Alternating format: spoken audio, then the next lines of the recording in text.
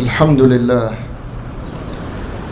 لله رب العالمين، رب الأولين والآخرين.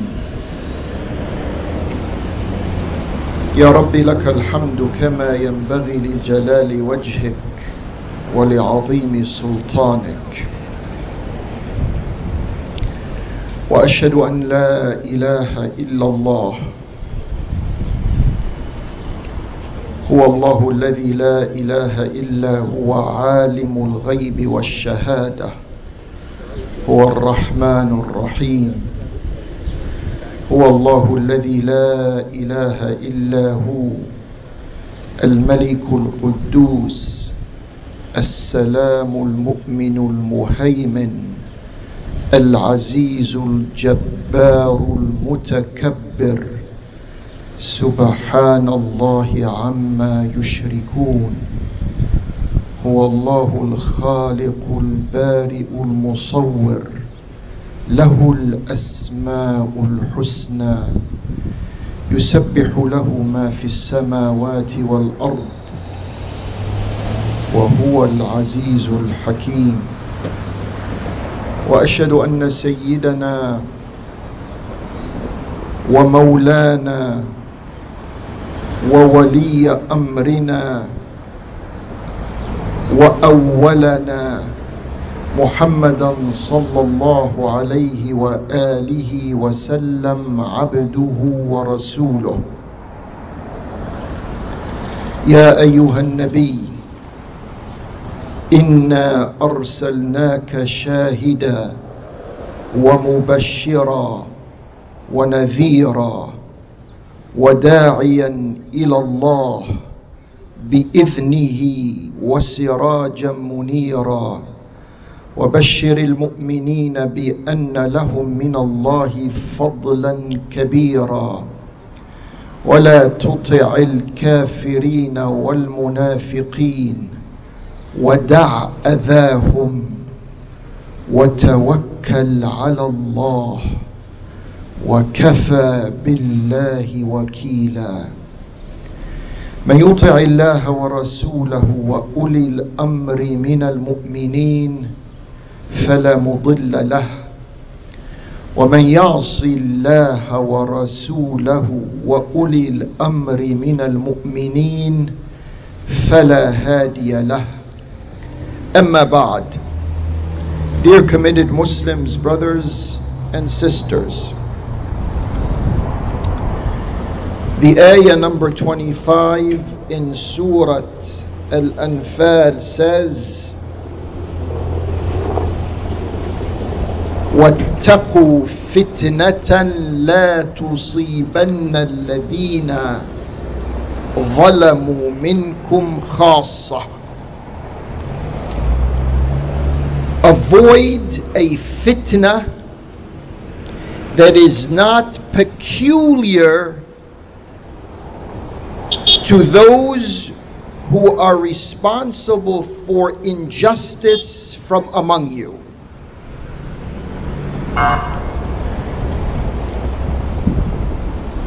اتقوا فتنة لا تصيبن الذين ظلموا منكم خاصة.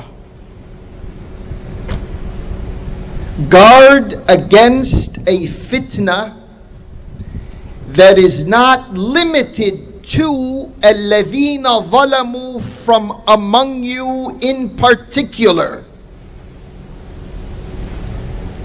The meaning of this ayah is that we have individuals with power and wealth. They make decisions for societies and populations, and their decisions are oppressive, they're not fair, some of them are tyrannical, others are self-centered. Whatever the case is, Allah says those who are responsible for these decisions, He calls them الَّذِينَ ظَلَمُوا. When worldly punishment comes due, it will not be pointed at these individuals only. When the punishment comes due, it will include, along with these individuals, others, and you may be among them. وَاتَّقُوا فِتْنَةً لَا تُصِيبَنَّ الَّذِينَ ظَلَمُوا مِنْكُمْ خَاصَّةً. Surah Al-Anfal, ayah number 25.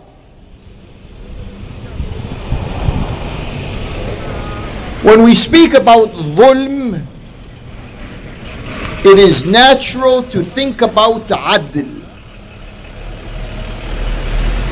There are 4 words that the Muslims, generally speaking, have not delineated, distinguished in their minds. They lump them all together. 2 of these words are juxtaposed with 2 other words. We have on one side adl and qist. We have on the other side dhulm and jawr. And to the average Muslim, al-adl and al-qist are the same thing. And to the average Muslim, dhulm and jawr are the same thing. But that's not the case. Adl is juxtaposed with dhulm. Justice is juxtaposed with injustice. Qist, social justice, is juxtaposed with jawr, social injustice. A small lesson here, it's not difficult to understand, and as simple as it is lost on us as Muslim societies in the world. Maybe a few individuals are keenly aware and sensitive to the implications of these meanings, but because Muslim public opinion is not, we can't develop our better understanding of Allah and His Prophet. So when we speak about dhulm, we think about adl, because both of these are the opposite of each other.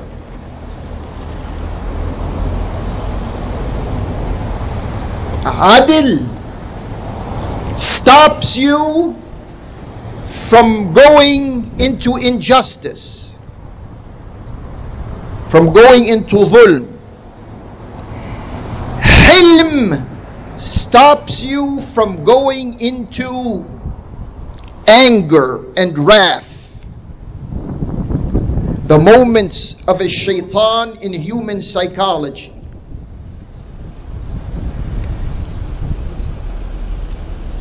And al-ilm stops you from going into jahl. Knowledge stops you from going into ignorance. These 3 are the diseases that are in our body: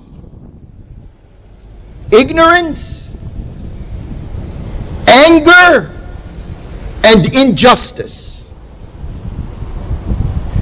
And you can take a closer look, you can think in the perimeter of your social contacts, whether it is your ethnic group, your cultural group, your national group, whatever group of people you have a thinking control over, you will find these three maladies in our body.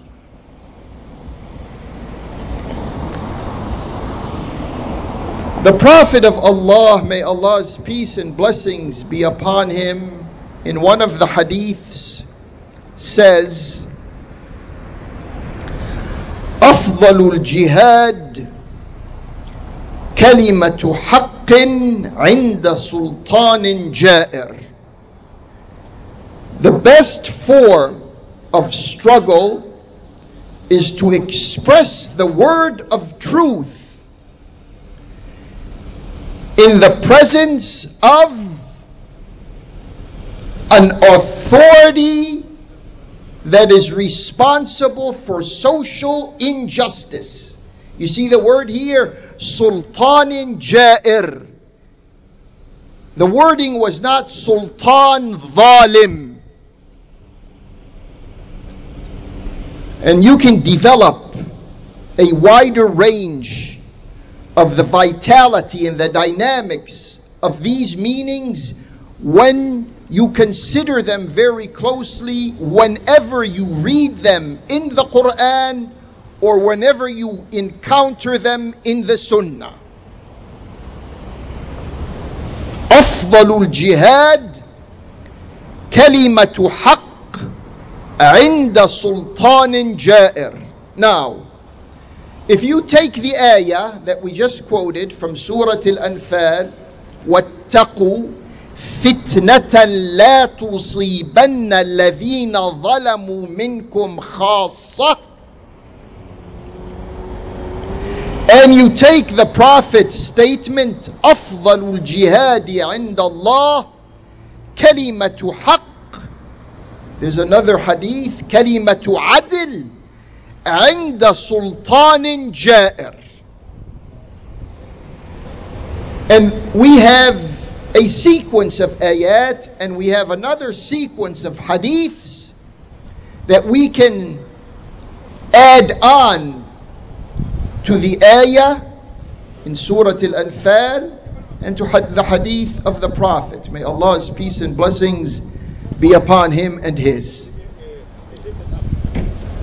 But when we take a look at today's world, the Prophet of Allah in another statement of his says, Al-ulama warathatul anbiya.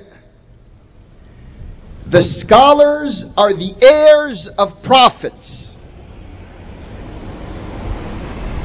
The era of prophethood has gone. There's no other prophets that are going to come with a new message or with a new revelation or with a new social responsibility to a particular group of people. That's gone. So who now, the responsibility falls upon whom? Who are the Prophet, what did he live for? The Prophet's lifelong struggle was what? To build a house?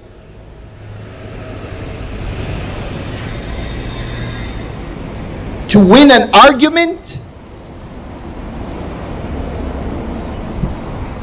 To get involved in scientific discoveries? What did he stand for all his life? He stood for the affirmation of Allah's authority and power in man's life. That was the objective and that was the goal. What are we doing if we say we are the followers of the Prophet? We are carrying on with his mission and responsibilities. What are we doing towards the objective of affirming Allah's authority in power in all spheres of life? Allah doesn't need us in the material world. We're not responsible for gravity. That's a physical law. Allah will take care of that. And all of these other physical and material and hard science laws, Allah is responsible for those.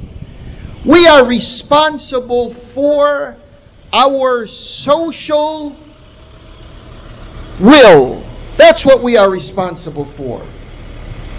And anyone who distracts us from this responsibility is trying to defeat the purpose of our Prophet. Even now, our Prophet, may Allah's peace and blessings be upon him, is not physically among us. But he left us with a trust. And we have to honor this trust. And we can't do so when we have some scholars who ascend the minbar or who speak to the public on other occasions, and they are incapable of speaking truth to power, of demonstrating as much as they can why certain rulers have gone astray and have parted from Allah and His Prophet. We don't have people who can do that? What time are they spending? Precious time are they spending on Fridays, on Eids, on Islamic celebrations and commemorations and occasions? What are they doing? Creating animosity and hatred among Muslims? We're already divided almost endlessly, and they want to add to that division uncounted other divisions. But this is the real world we are in. These are the facts. And some Muslims get a kick out of going to Jumu'ah prayers. They will live with a troubled conscience if they don't go to Jumu'ah prayers, or if they don't celebrate a certain commemoration of Islamic history, or then their conscience will begin to bother them. But if they go to a masjid, an Islamic center, a community center, whatever center, they go there and then they listen to nonsense, then their conscience is soothed. Listening to nonsense, they are satisfied. This is the real world we are in. Are these self-defined ulama? Are these ulama the heirs of the prophets? Are they carrying this mission forward? Whenever you hear them, whatever occasion it is, whatever Eid it is, whatever it is, when you hear them speak, they'll speak for an hour, some of them for 2 hours, some of them even more than that. In all of what they have said, does the mission of Allah, this is a historical mission that did not begin with the last prophet and did not end with the last prophet.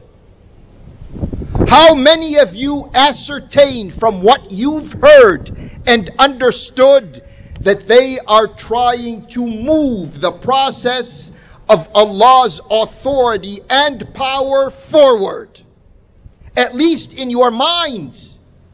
We can't expect them to become the rulers of the land, but at least they can work towards that goal. And the first step in that direction is to get our thoughts straight and be able to express truth and justice when the world is in dire need of truth and justice. Once again, the ayah, وَاتَّقُوا فِتْنَةً لَا تُصِيبَنَّ الَّذِينَ ظَلَمُوا مِنْكُمْ خَاصَّةً. And the hadith, أفضل الجهاد كلمة حق عند سلطان جائر. أقول قولي هذا وأستغفر الله لي ولكم. ادعوه سبحانه وأنتم على يقين بالإجابة، وتوبوا إلى الله إن الله تواب رحيم.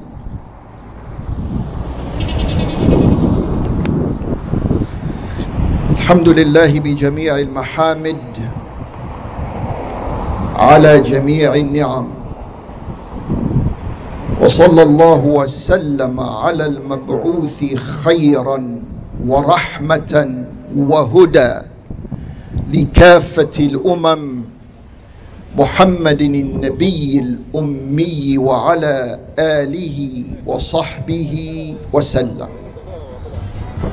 Dear brothers and sisters, in light of the ayah and the hadiths that were just quoted, in light of those meanings, we want to carry those meanings in our mind and speak truth to power. Look at ourselves. Look at the real challenges and obstacles and threats that are all around us. Alhamdulillah, Allah subhanahu wa ta'ala has given us the vestiges of freedom to express ourselves. We don't know whether this is going to continue, but up until now at least, we can express ourselves even though, as you can see, we are under the elements. Very hot day. Now, I want to travel with you into the psychology of Islamic personalities and Islamic movements that now are living on the horns of a dilemma. These Islamic movements in the Arab countries, they had a fallback position. If they were in Egypt, if they were in Morocco, if they were in Syria and Iraq and other places, even outside of the Arab domain, they had a fallback position. Their fallback position were the Gulf states. Saudi Arabia, Kuwait, United Arab Emirates, Qatar, and to a much lesser degree, Bahrain and Oman. This was their fallback position. Now, there is quarrel. There's the beginning of the rumblings of warfare inside those artificial nation states. They're at each other's throats. And they popped up with this hostility during the month of Ramadan. They didn't even have the courtesy to say, we are going to ignite our differences outside a sacred month. They couldn't wait because they had their master visit them from Washington to Riyadh just a few days before Ramadan. And then in the first week of Ramadan, they opened fire, verbal fire against themselves. These Islamic persons and these Islamic parties, they relied on cash, financial assistance, job employment, even citizenship documents from these nation states. But now we have two of these nation states, Saudi Arabia and Al-Emirat, picking a fight with Qatar. it would seem that the Saudi royals felt that their prestige is slipping even among the Islamic types. And the barometer of their slipping on the scale of status among the Islamic minded was simply the issue of Gaza.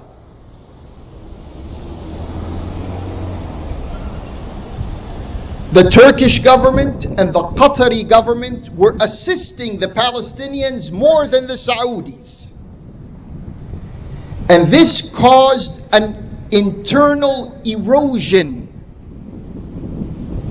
of the figure that the Saudis used to have in the 60s and 70s and 80s, etc., among these Islamic personalities and these Islamic parties.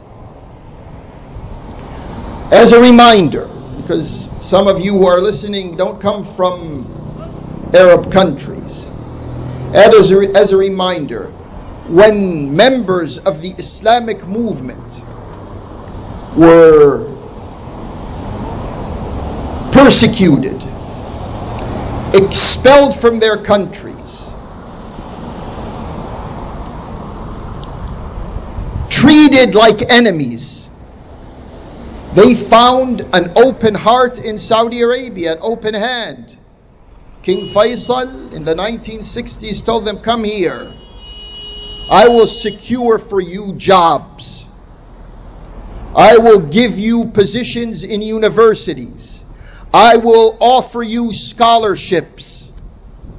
Even some of you who have been denied the citizenship of your own countries, I will give you Saudi citizenship, or at least Saudi passports." And so, what did we have? We had Al-Jami'a Al-Islamiyya in Al-Madinah.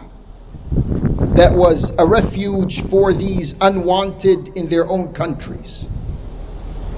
We had Rabitat Al-Alam Al-Islami, the Muslim World League in Mecca Al-Mukarramah, which was also another magnet for these types. We also had IFSO, the International Islamic Federation of Students Association, centered in Riyadh.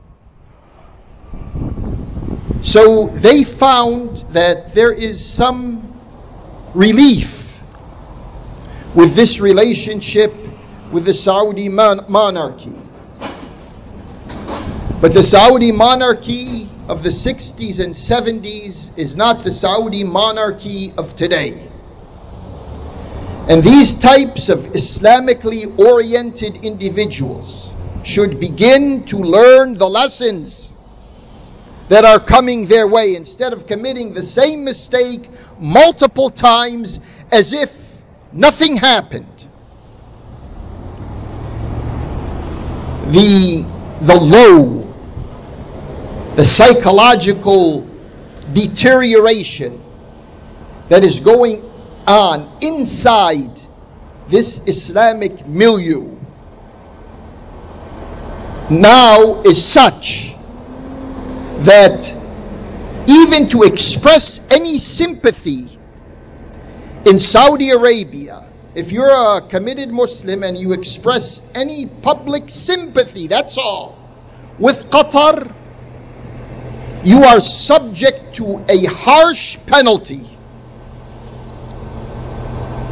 So some of these people, it's reported, some of these reports that just circulate around.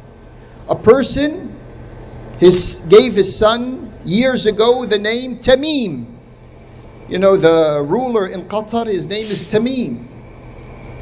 But now, because of this hostility, he went to court to change the name of his son from Tamim to Salman. This is how deep this thing is going. One Arabian ruler prides himself that he listens to an Israeli entertainer by the name of Michel Eliyahu and others. He listens to others. Now you can tell where they are going with their future. There are divorces that are taking place. Someone from the United Arab Emirates and someone else from Qatar are married. Now they have to separate because the political animosity cannot tolerate a marriage like that. And for those of you who are tuned in to Arabian cultures, the singer, the entertainer Ahlam from the United Arab Emirates is married to a Qatari. And we don't know whether this marriage is going to end, if things continue like this, is going to end up in a divorce or not. But this is how low this psychology has dipped. These nation states, and we know where they're getting their cues from. They're speaking now about establishing a military base in Al-Bahrain. All of this is because of their hatred of Qatar. Just in the past month, a very secretive meeting took place in Cairo between high-ranking security and intelligence and political officials from Saudi Arabia, the United Arab Emirates, Egypt, Israel, Jordan, and Bahrain. What are they doing there? And where are the Muslims who ascend the minbar on Friday to keep an eye on these zalimeen and what they are planning and plotting?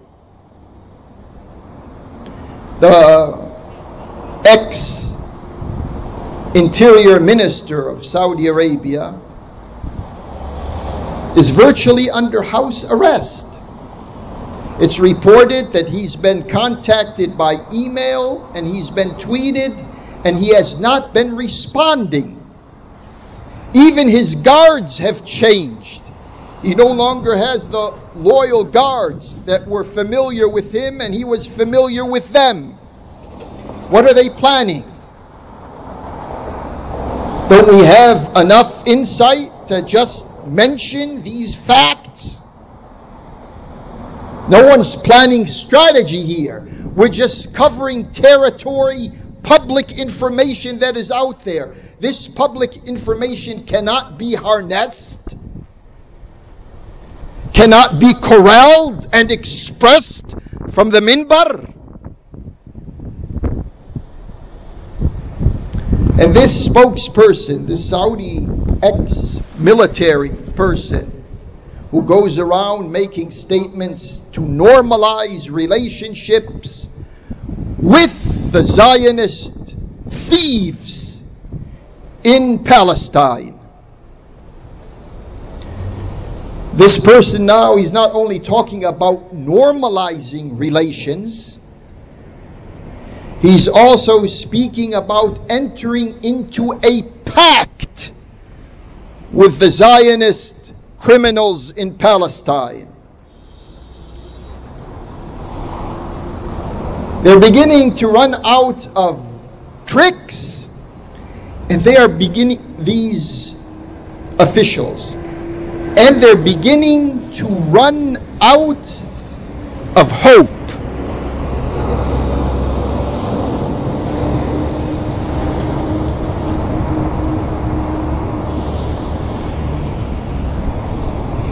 What I'm going to say right now is not meant to harm the image of the ulama. It is not meant to degrade them or disrespect them. Our ulama throughout the course of time have sacrificed in their own way. Some of them admirably, some of them less than that. But here is where, in our time, in our generation, here is where we have to shed the light to speak the truth, not against officials only, but against those scholars who toe the line of those tyrannical officials. And to do so, I will mention one scholar because he is an eminent scholar. He's well known, well recognized, and appreciated by many, many Muslims, who lives in Qatar, Sheikh Yusuf al-Qaradawi. What we are going to say is on record. There's nothing here. I'm not divulging any secret. I'm just putting one and one together so that we can add things up and realize what is happening to us when our scholars sell themselves to those in power. Before 2011, this is when this so-called Arabian Spring began, Al-Qaradawi was on record praising Bashar al-Assad because he took a very principled and powerful position against the Zionists and the imperialists. Then in 2011, an abracadabra happened. And the opposite began to show itself from the same person who began to condemn the same ruler that he had just praised in the few years before that. And what did he say? He said, Yusuf al-Qaradawi said that he would wish the United States to take a stand for Allah. The two Arabic words for that, waqfatan lillah. How can this be? It's like saying to a shaitan, be supportive of Allah. Now, if some politician was saying something like that, we just dismiss the talk. It's political talk. Anyone can dismiss it. But when a alim speaks, he's not supposed to speak like this. And this is just in a short span of time. We're not talking decades here. Something he said when he was very young, and then he matured through the experiences of life and realized, no, the truth is not what he said previously. The same scholar blessed the interference of NATO into Libya, which caused some individuals, some writers, some who follow events to call him the person who issues fatwas for NATO. We can remember when Daesh came into existence in Iraq. Just a few years ago. No one is straining your memory. Just a few years ago, when they said they're establishing their khilafah, which, by the way, with the loose term al-khilafah used, is the shortest khilafah in Islamic history. And thank Allah, it is the shortest. It should never have been. But anyways, that's what the media calls it, and that's what they call themselves. And it survived only for 3 years, if we can call their presence in Iraq and Syria survival. How did this scholar, how did he describe the Daesh, the ISIS in Iraq, and then in Syria? He said, هذه هبة سنية. This is a Sunni uprising.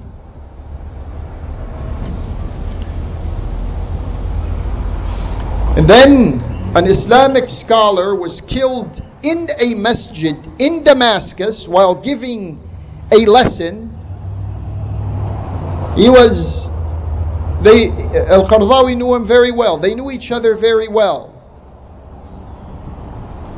And then the way Al-Qaradawi explains the assassination of Muhammad Sa'id Ramadan al-Buti, that was the scholar that was killed in the masjid in Damascus by ISIS, is trying to give credibility to ISIS against another Islamic scholar. And now, after all is said and done, Al-Qaradawi is placed on a list, on an international list of terrorists by these regimes that are against Qatar.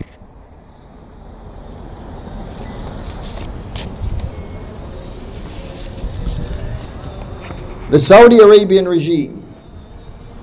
Saudi Arabia, if you read the journalistic and the newspaper output of the Islamic types in the world, they are siding with Qatar without mentioning Saudi Arabia. They still don't have the courage to come out and point a finger of truth against Saudi Arabia by name. This Saudi Arabia today that is making the Shi'is and Iran the number one enemy in the world, this Saudi Arabia was buddy-buddy with the Shi'i Shah of Iran. They were bosom friends and politicians. Saudi Arabia in the 1960s was buddy-buddy with the Zaydi Shi'is in Yemen. Some of them. What happened? Why is it now? Why can it find Shi'is who can become buddies with it once again? Of course, we have the black sheep of the crowd, and they are to be found in Saudi circles. So the Saudis right now are demonizing the Shi'is. That's the first step in trying to open up a war front against Islamic self-determination that happens to come from Shi'is in our time. They publish, they print, they distribute, almost free of charge, all the books that are sectarian, whether they are Shi'i sectarian or whether they are Sunni sectarian. Their source of finance goes back there to the Arabian Peninsula.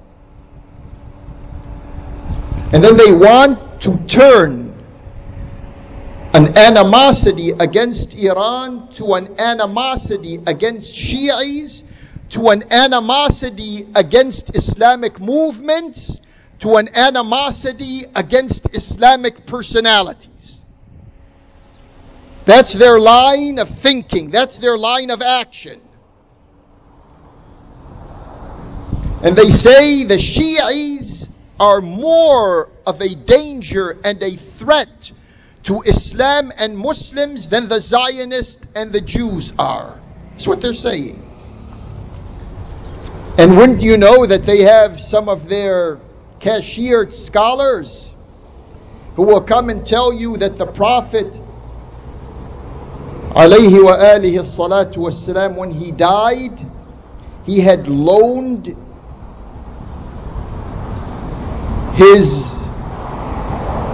one of his military gear to a Yahudi. And they'll add to that, if you haven't heard it yet, you'll hear it.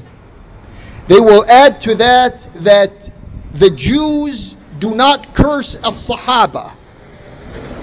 And obviously they are better than the Shi'is who curse the Sahaba. This is the way, this is the trend that is unfolding in today's real world. And as one of their spokespersons said, it's better to deal with a clever enemy than to deal with a clumsy friend. That's Anwar Ishqi, now the big mouth, who is setting the stage for a reconciliation and a military pact against Islamic self-determination. That's what he's going all around the world saying. In conferences, in symposia, in forums, in meetings, one-on-one, etc.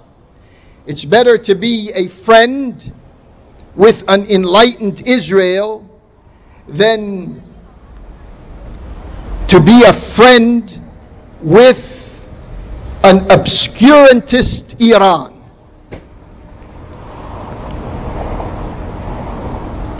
And they'll throw in, they always do. Sadat did it before when he wanted to reconcile and reach a peace agreement with the Zionists. He said, the Prophet reached an agreement with the mushriks. That was al-Hudaybiyah. And this is what they will throw at us once again. They'll come and say, al-Hudaybiyah was what the Prophet did with the mushriks. And if he could do that with the mushriks, obviously we can do it with Ahl Kitab. Because Ahl Kitab are less criminal than mushriks. You will hear this broken record in the future if things go their way. These are some of the issues that have to be presented by the ulama. Not fall into this sectarian, I hate you because you're the other Muslim stuff.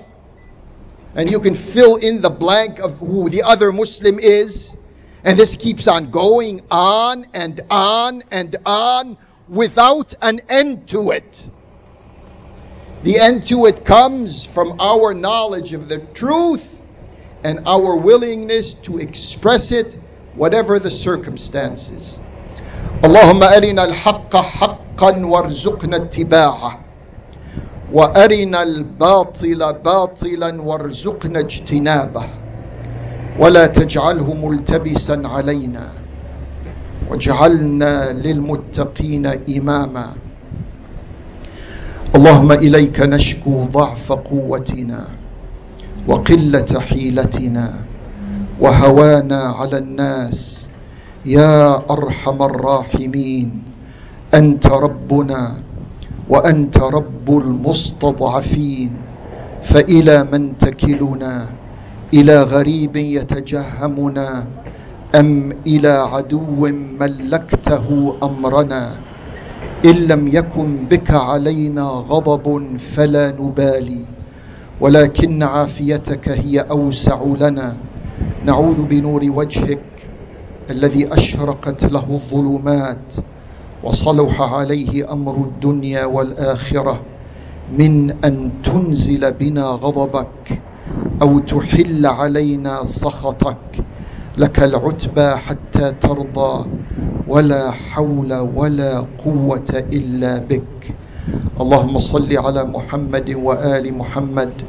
وبارك على محمد وآل محمد وصل على إبراهيم وآل إبراهيم وبارك على إبراهيم وآل إبراهيم في العالمين إنك حميد مجيد بسم الله الرحمن الرحيم والعصر إن الإنسان لفي خسر إلا الذين آمنوا وعملوا الصالحات وتواصوا بالحق وتواصوا بالصبر ومن أظلم ممن منع مساجد الله أن يذكر فيها اسمه وسعى في خرابها أولئك ما كان لهم أن يدخلوها إلا خائفين لهم في الدنيا خزي ولهم في الآخرة عذاب عظيم إن الله يأمركم أن تؤدوا الأمانات إلى أهلها وإذا حكمتم بين الناس أن تحكموا بالعدل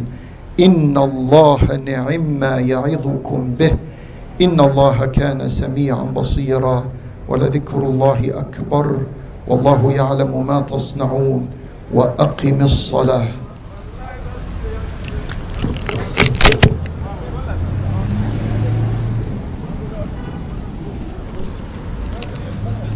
الله أكبر الله أكبر. أشهد أن لا إله إلا الله. أشهد أن محمدا رسول الله. حي على الصلاة.